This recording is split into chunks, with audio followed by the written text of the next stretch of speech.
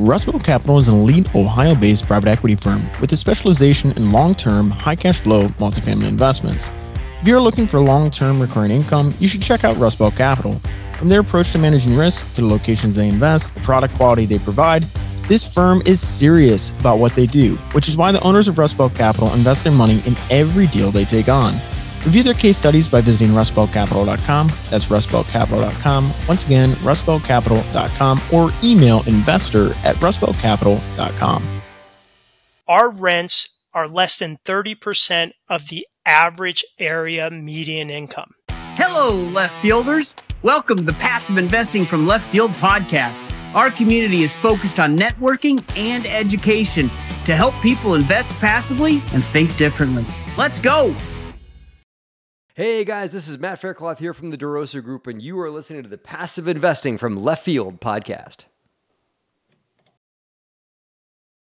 I'm really excited today to have Rich Delgado with us. He is the managing director of DLP Capital, a private real estate investment and financial services firm focused on investing in, developing, and financing attainable housing for America's workforces, including multifamily and single-family rental communities, along with investments in outdoor hospitality and RV campgrounds. Rich, welcome to the Passive Investing from Left Field podcast. Awesome, Jim. Thank you for having me. A pleasure to be here with you today.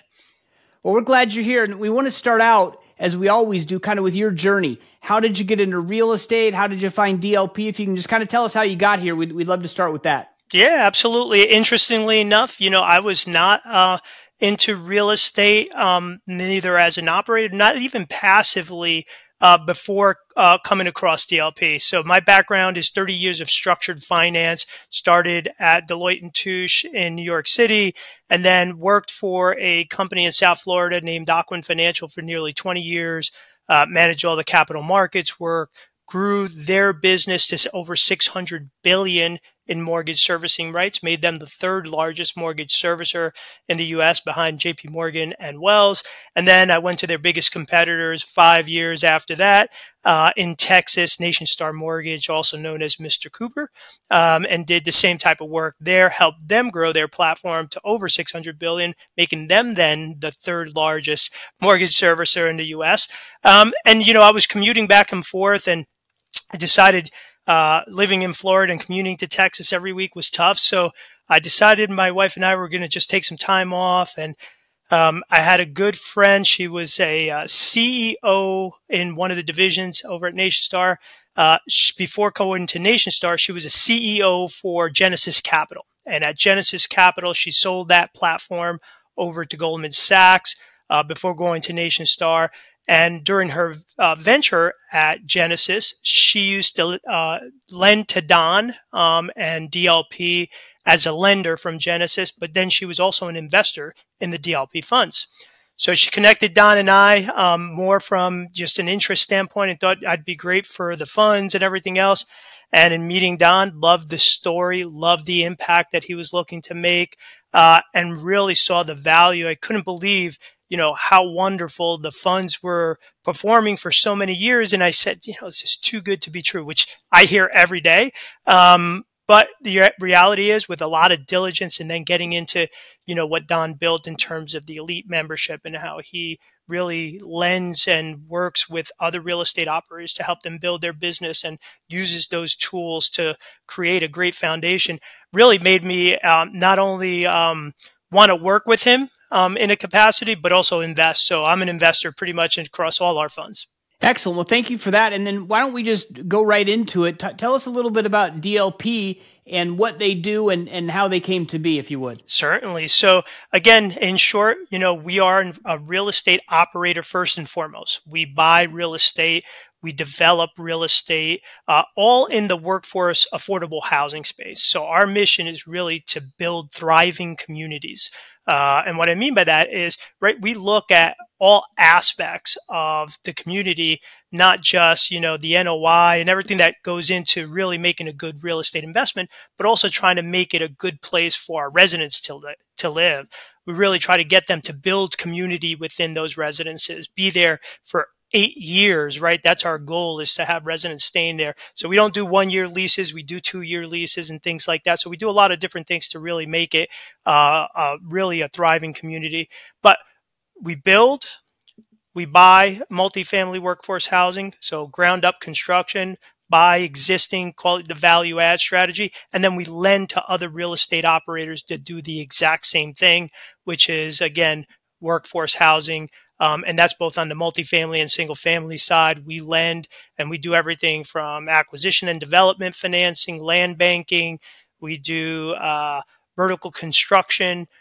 We lend on multifamily, single family, manufactured housing, RV. So we don't lend on anything we don't do ourselves. So we have to first do it. And then once we've done it and perfected it, that's when we'll lend on those asset classes.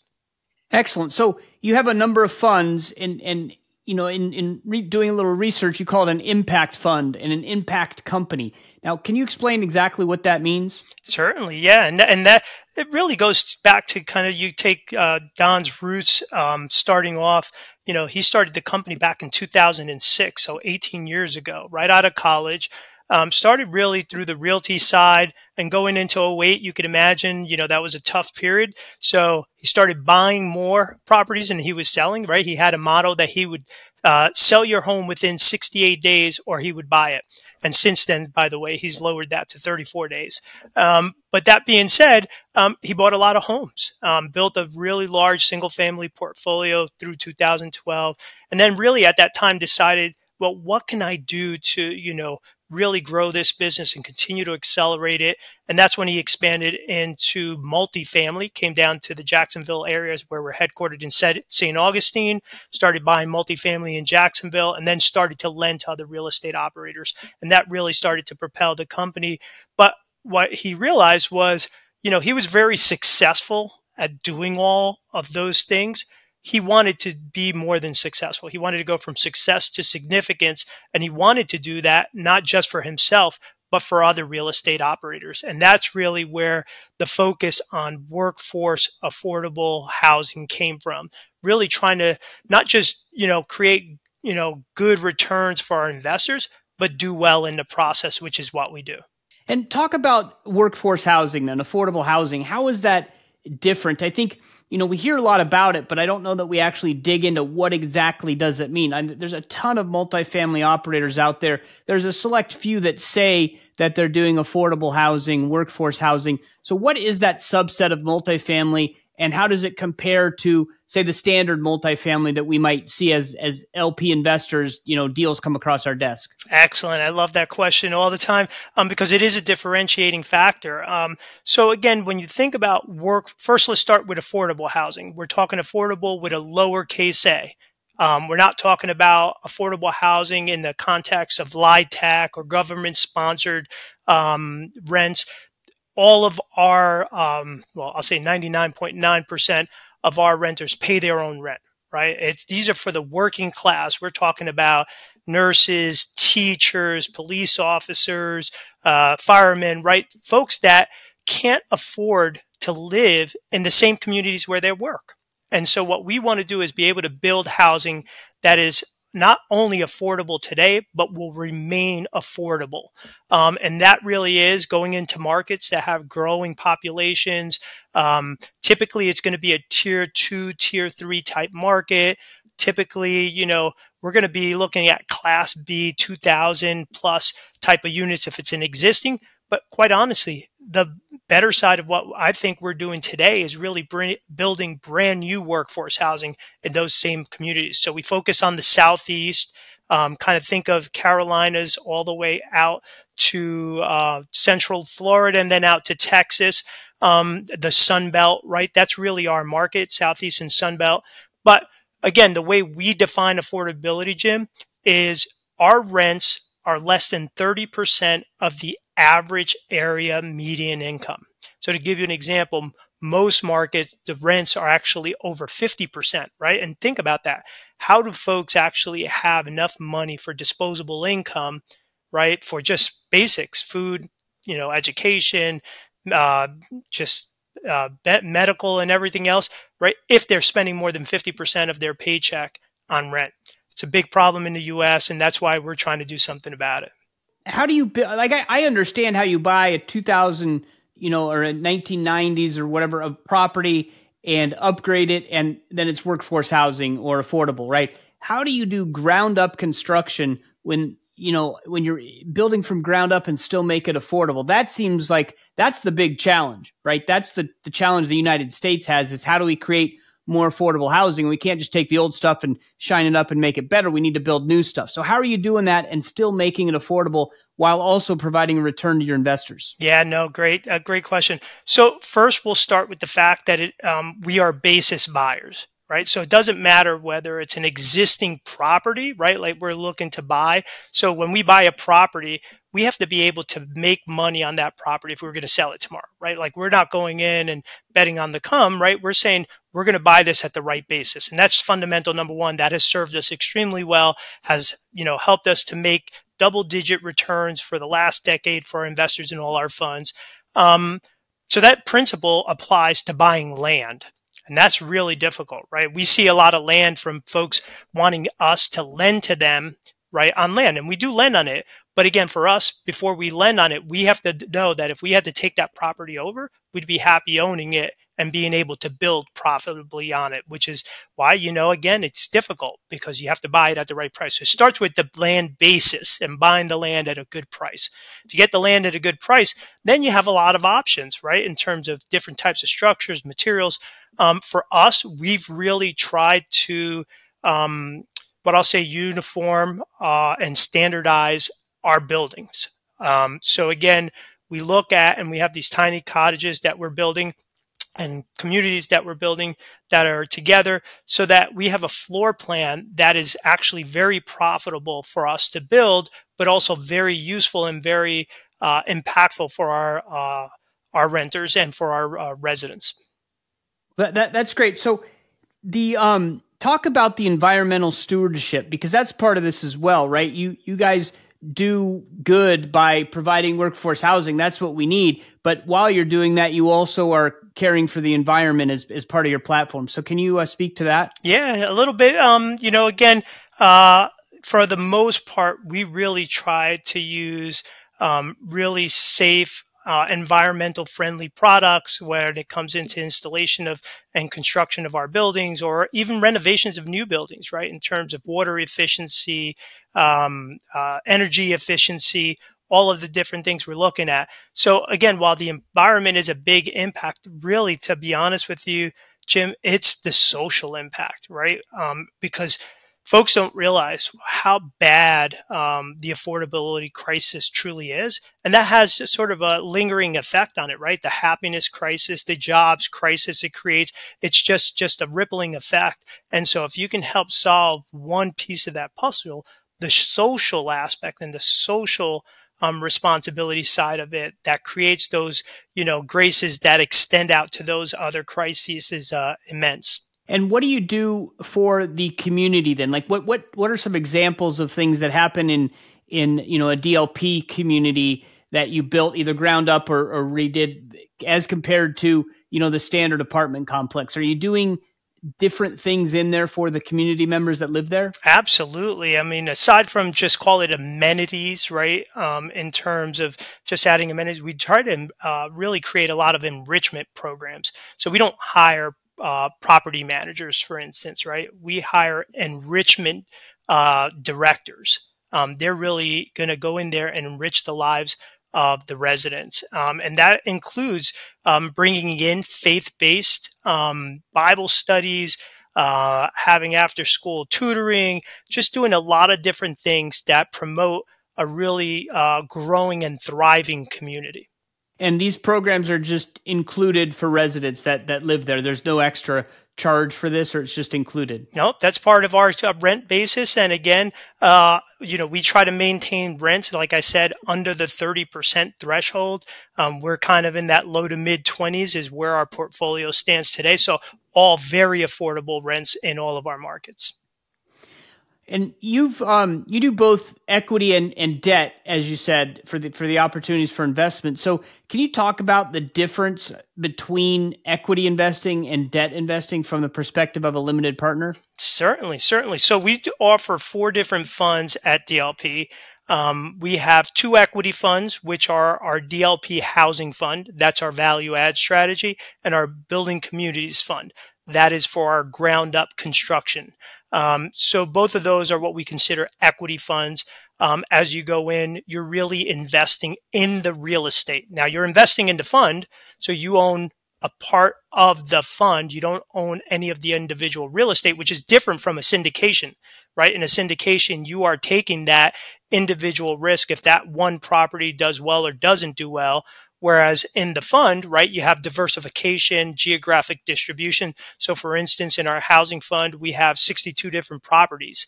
If one of them was to go bad, you're going to barely feel that in the overall returns of the fund, right? So you have that protection.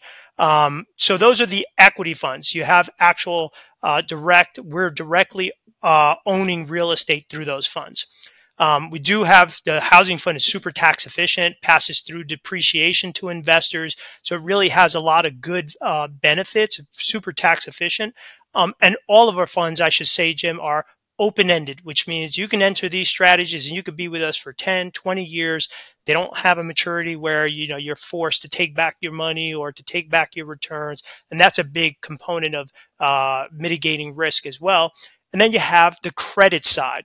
So we have 2 funds on the credit side, which is where we lend to other real estate operators to do the same thing we do. The DLP Lending Fund is our longest standing fund. It's been out since 2014, so 10 years now. It has never had a monthly annualized return less than 10% ever. So great returns to investors, great performance, never had a loss to investors in any of our funds. That fund specifically is all first lien assets. So that's a good protection for folks wanting first lien exposure. That gives it to them. Our preferred credit fund is the one that returns the highest preferred return to investors. And we'll talk a little bit about that because all of our funds offer a preferred return, which gets paid to investors before we earn a management fee. And that's an important aspect of how we've structured our funds. But the preferred credit fund has the highest. It pays a 9% preferred return before we earn anything on that fund, targets 10 to 11%, and has been hitting those returns since its inception back in 2022. And then that fund does not only first lien loans, but second lien loans, mezz debt, pref equity. So it gives the investors a little bit more exposure to other types of credit. And can you explain mezz debt, that's mezzanine debt, and preferred equity? Just kind of talk about those a little bit for those that aren't familiar with what that is and the difference between that and the regular debt that you were talking about? Absolutely. So they're very similar in structure. So when you take, and you're buying a property, right, you got to put some level of equity. You might put some level of debt on it, right? So in the past, you could buy properties, right, and get 75, 80% leverage, meaning you were basically putting 20% equity, 25% equity, and the other form was debt. Most of the time that was coming in the form of one loan, right? A first lien loan where you're pledging the asset, and that would basically get you there and being able to get to the purchase price. In today's market, where leverage is harder to come by, lenders are more stringent, right? You might get 55, 65% leverage on your asset. So let's just say if you only have 20%, so now you're at 75 to 85%, you have to bridge that other 15%.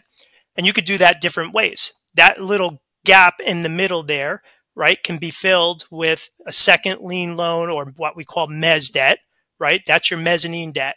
That's debt that's behind your first lien loan, right? But it also may have come with, a higher interest rate and maybe some other protections in it. And then you also have the alternative where if you don't want it to be debt, it could also be equity. And so you could fill that with pref equity, which comes before the investor's equity, meaning the person buying the property. So again, that would fill that gap in the middle. So you can use either or a combination of all of them. Okay, and is that what makes that fund different than the previous debt fund? Is that you have those other positions, non-first lien positions, and maybe a little bit of pref equity in there? Correct. Hi, this is Zach Haptonstall, CEO and co-founder of Rise 48 Equity. At Rise 48, we partner with investors like you to purchase large apartment buildings that we renovate to increase the value and create a profit margin for our investors through monthly passive cash flow distributions and profits on sale.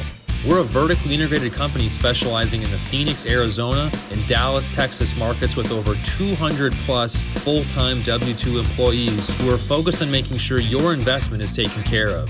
To learn more about Rise 48 Equity's multifamily investments, schedule a call with me at rise48equity.com/invest.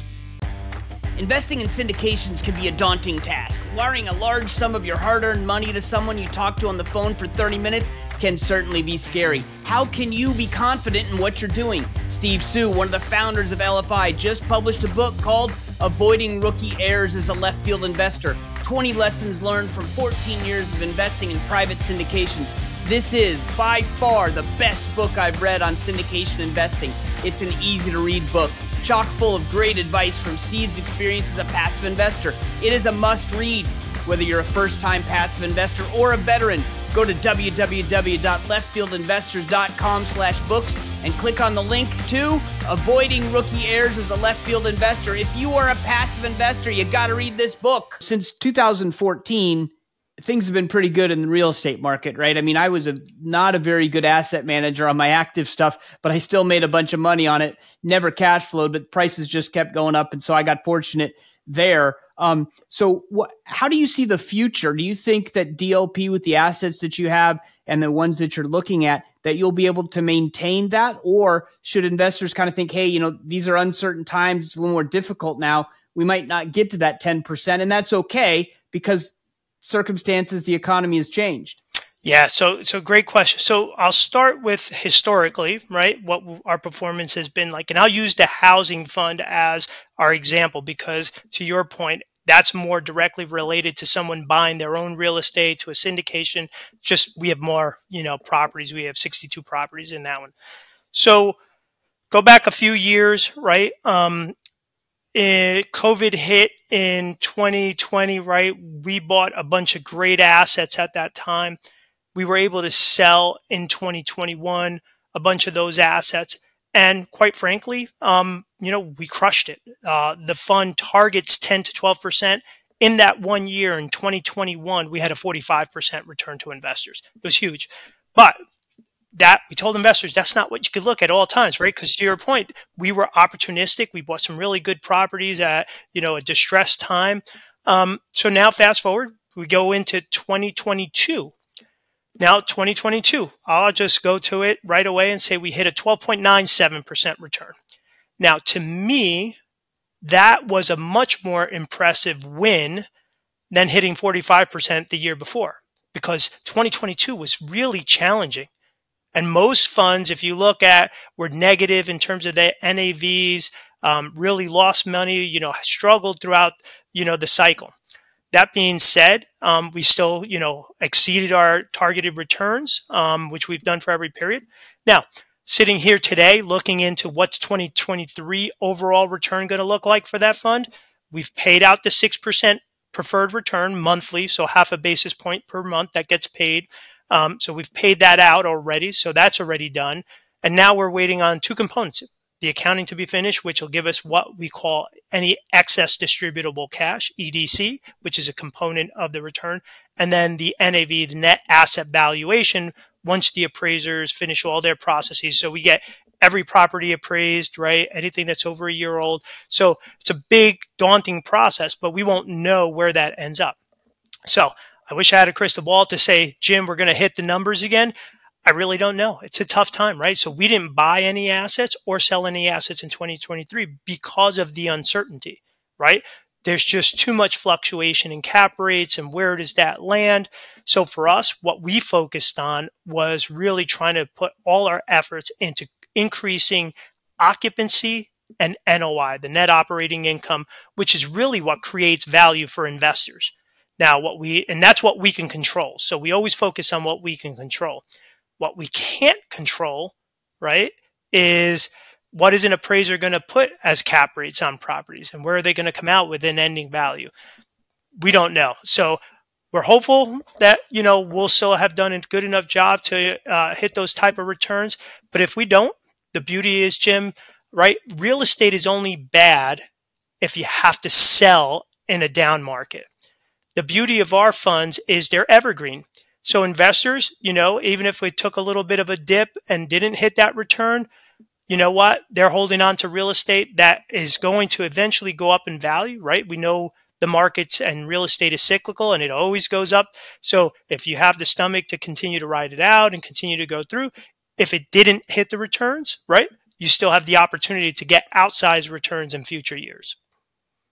Excellent. So, you talked about 2023, you didn't buy or sell. In 2022, you did buy some assets. And so, most of the assets, it seems like in multifamily that are struggling or that people are concerned about were purchased in, late 2021 or anytime in 2022, and they have adjustable rate debt, right? So how are the deals that you closed in 2022? How are those doing? What kind of debt do they have? And are they performing as expected? Yeah. So start with the latter and I'll work my way backwards.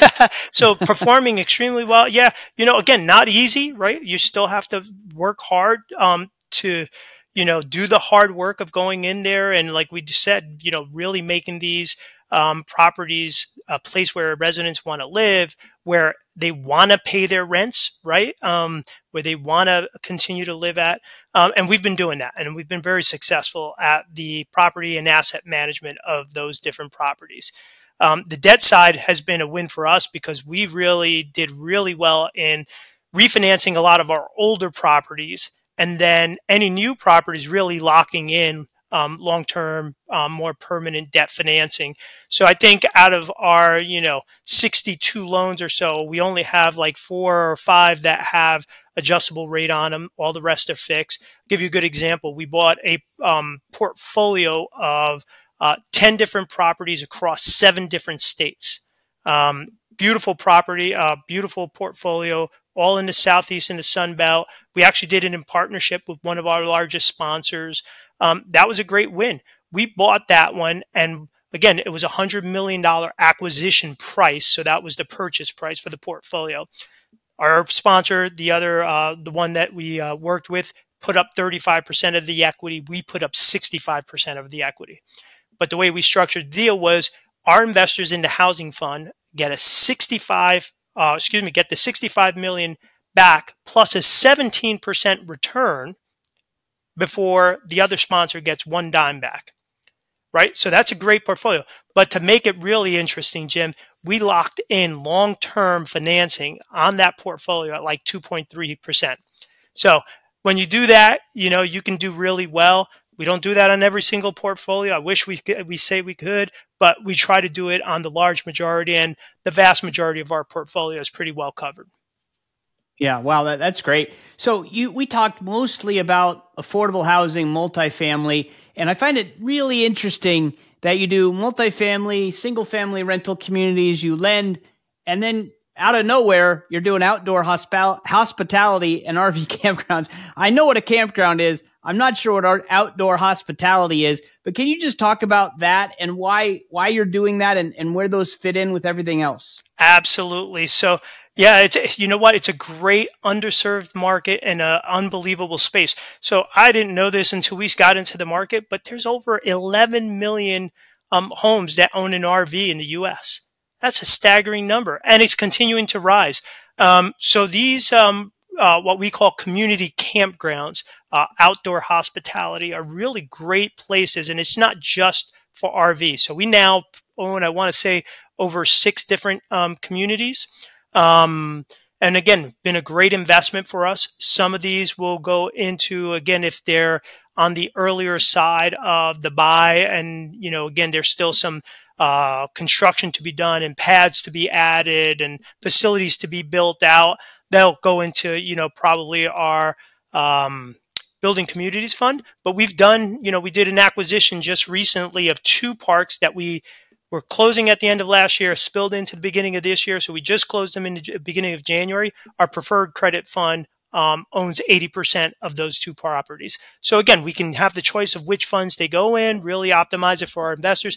But the beauty is these campgrounds, and if you want to take a look at what something like this looks like, you can type in islandoaksresorts.com. That'll give you a good example of what a amenitized RV camp looks like. I mean, you have water slides, you have cabanas, you have just, golf carts to drive around. It's incredible. So it's the type of place I'd want to take my family to just go vacation. Think of like going to Disney World or staying in a nice resort. That's what we're talking about. Now, these resorts can be anywhere. It could be Florida, anywhere else. The two that we just purchased that I mentioned are in the Ozarks.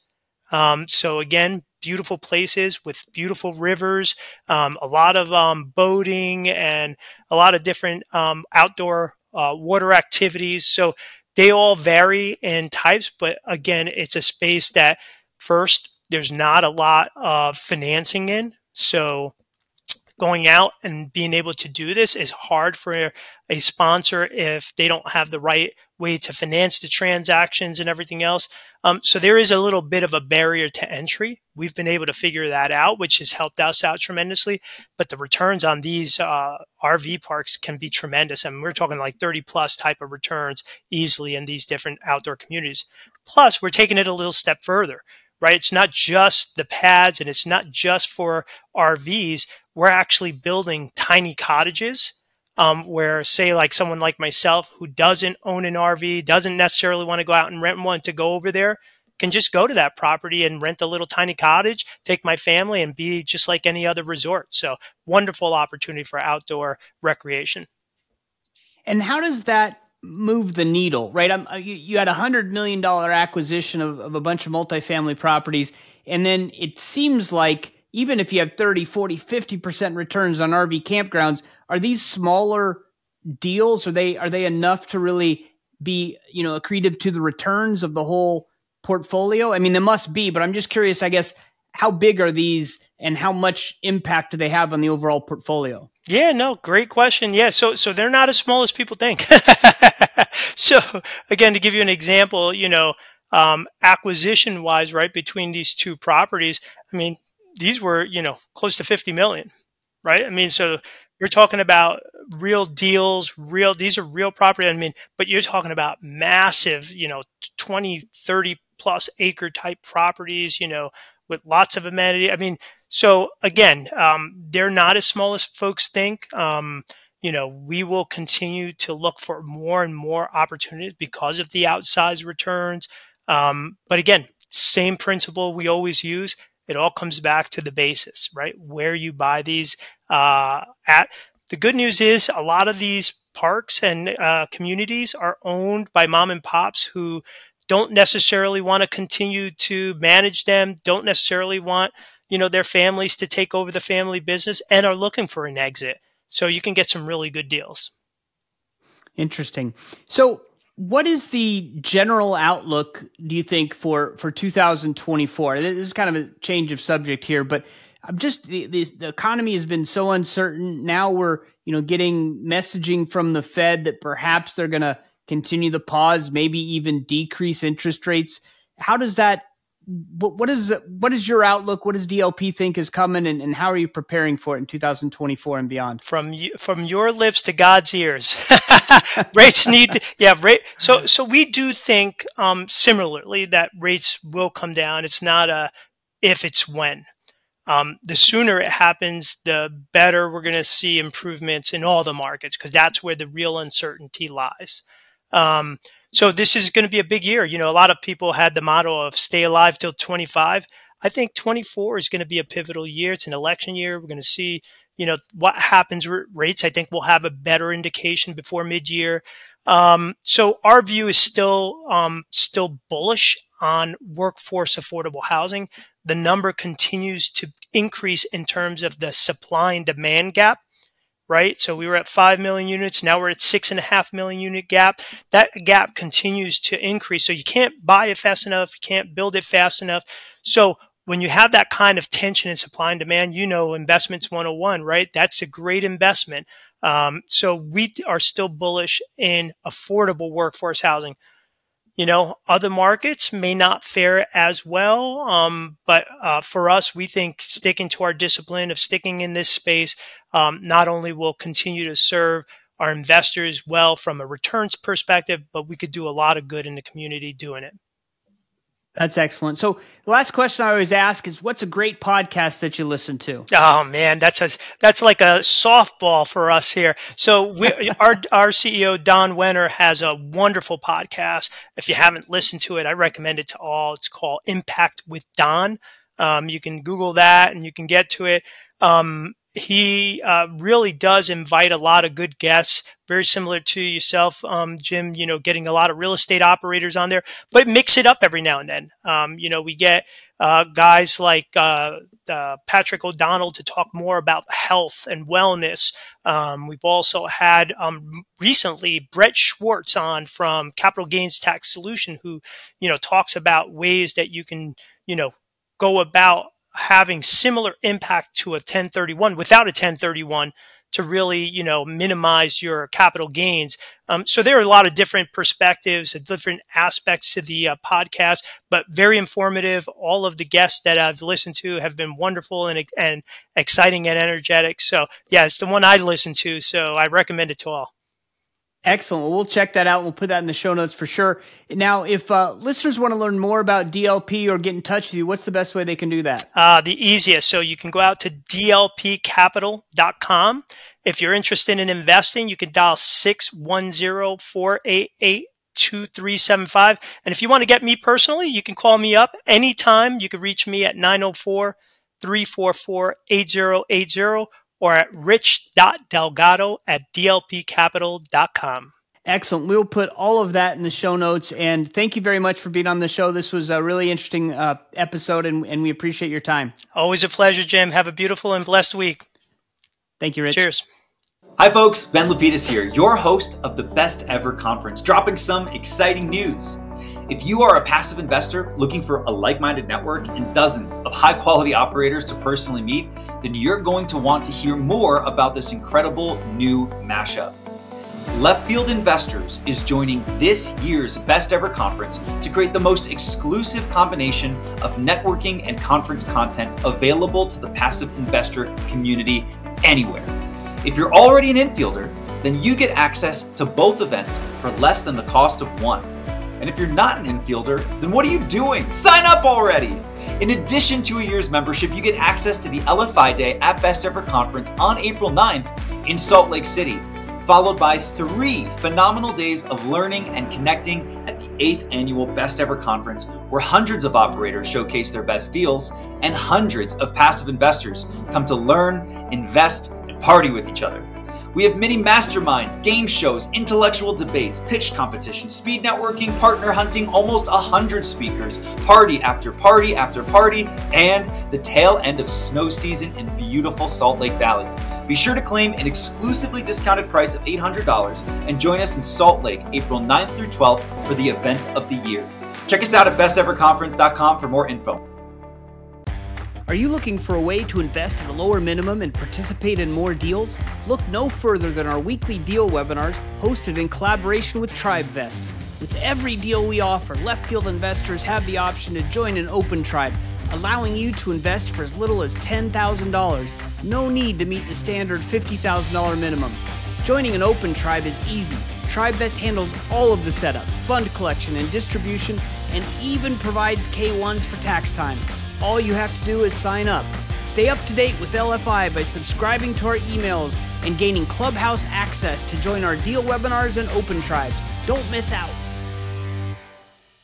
I enjoyed that conversation with Rich. And, DLP, as he said, is focused on workforce housing, affordable housing. And I like that. It's nice to make money while you're doing good and providing a much needed service to the community. So I like that model. And, he talked about the housing a lot of times is for those who can't afford to live where they work. And we're seeing that more and more in a lot of different locations where You have just regular people working fine jobs. He mentioned nurse, firefighter, policeman, and all those other jobs that they work in one community, but they have to live somewhere else because they can't afford to work there. So providing the opportunity for those people to actually live in the community they work, I think that's really powerful. So I like that. And he also talked about, they do 2-year leases, which is not that common. And their goal is to have people spend 8 years. That's their average. They want to average 8 years staying. And so they might end up paying more or having higher expenses for some of the extra things that they do. But if you're not turning apartments over, turning rental houses over, in the end, you end up spending less because it costs so much when you have to replace a tenant. And it was interesting to me that they don't have property managers. They call them enrichment directors. And sometimes, I'll be honest, that stuff seems pretty corny, but words matter. And if you frame the job differently, then the people in the community see that job as somebody different, and the actual person doing the job sees it differently. If you're a property manager, right, what are you doing? You're managing the property. You're making sure people pay. You're doing all this stuff, and that's your focus. But if they call you an enrichment director, okay, well, that's a different focus. You might still be doing all of the tasks of a property manager, but wow, you've changed your focus to making sure that you're enriching the lives of the tenants, or at least that's the hope. So although it does seem, as I said, a little bit corny to have those words, I really think it does make an impact. So that's fantastic. And then, Rich mentioned, and this, we know this, but hearing it and repeating it, real estate is only a bad investment if you have to sell in a down market, right? If you don't have to sell and you can hold, you can usually ride out almost any cycle if you can just hold on. And the way they do debt and the way they run their business model is that they are not obligated to sell. They don't have that pressure of, hey, I got to conclude this deal in 5 years, so I got to do all this stuff to sell it. And I think that opens them up for, probably more success than they otherwise would if they're put in a position where you have to sell at some point. So that was nice. And then RV parks, I just always think that's interesting when you have a multifamily operator, a single family operator, they do all this stuff. And then they're like, oh yeah, we also do RV parks, but they have an interesting business model with that. I like that they're building the cottages for people that maybe don't have a motorhome, so they can still go there. But these parks are becoming huge. He said 2 properties worth $50 million. That's not just because it's big property, but there's probably a lot of stuff on there. He mentioned all the entertainment things that you can go on and do there. So that was super interesting. Really enjoyed my conversation with Rich, and DLP is a super interesting company. So I'll definitely be keeping my eye on them. That's all I have for this time. We'll catch you next time in the left field. Thanks for hanging out in the left field with us today. If you are interested in becoming a left fielder, you can find us on the World Wide Web at www.leftfieldinvestor.com and click the subscribe button to join our community. If you enjoyed the podcast, please subscribe to the show on your podcast player so you don't miss an episode. If you really enjoyed the show, a review on Apple Podcasts or wherever you listen to podcasts would be appreciated. This show is for entertainment purposes only. Nothing said on the show should be considered financial advice. Before making any decisions, consult a professional. This show is copyrighted by Passive Investing from Left Field and Left Field Investors. Written permissions must be granted before syndication or rebroadcasting.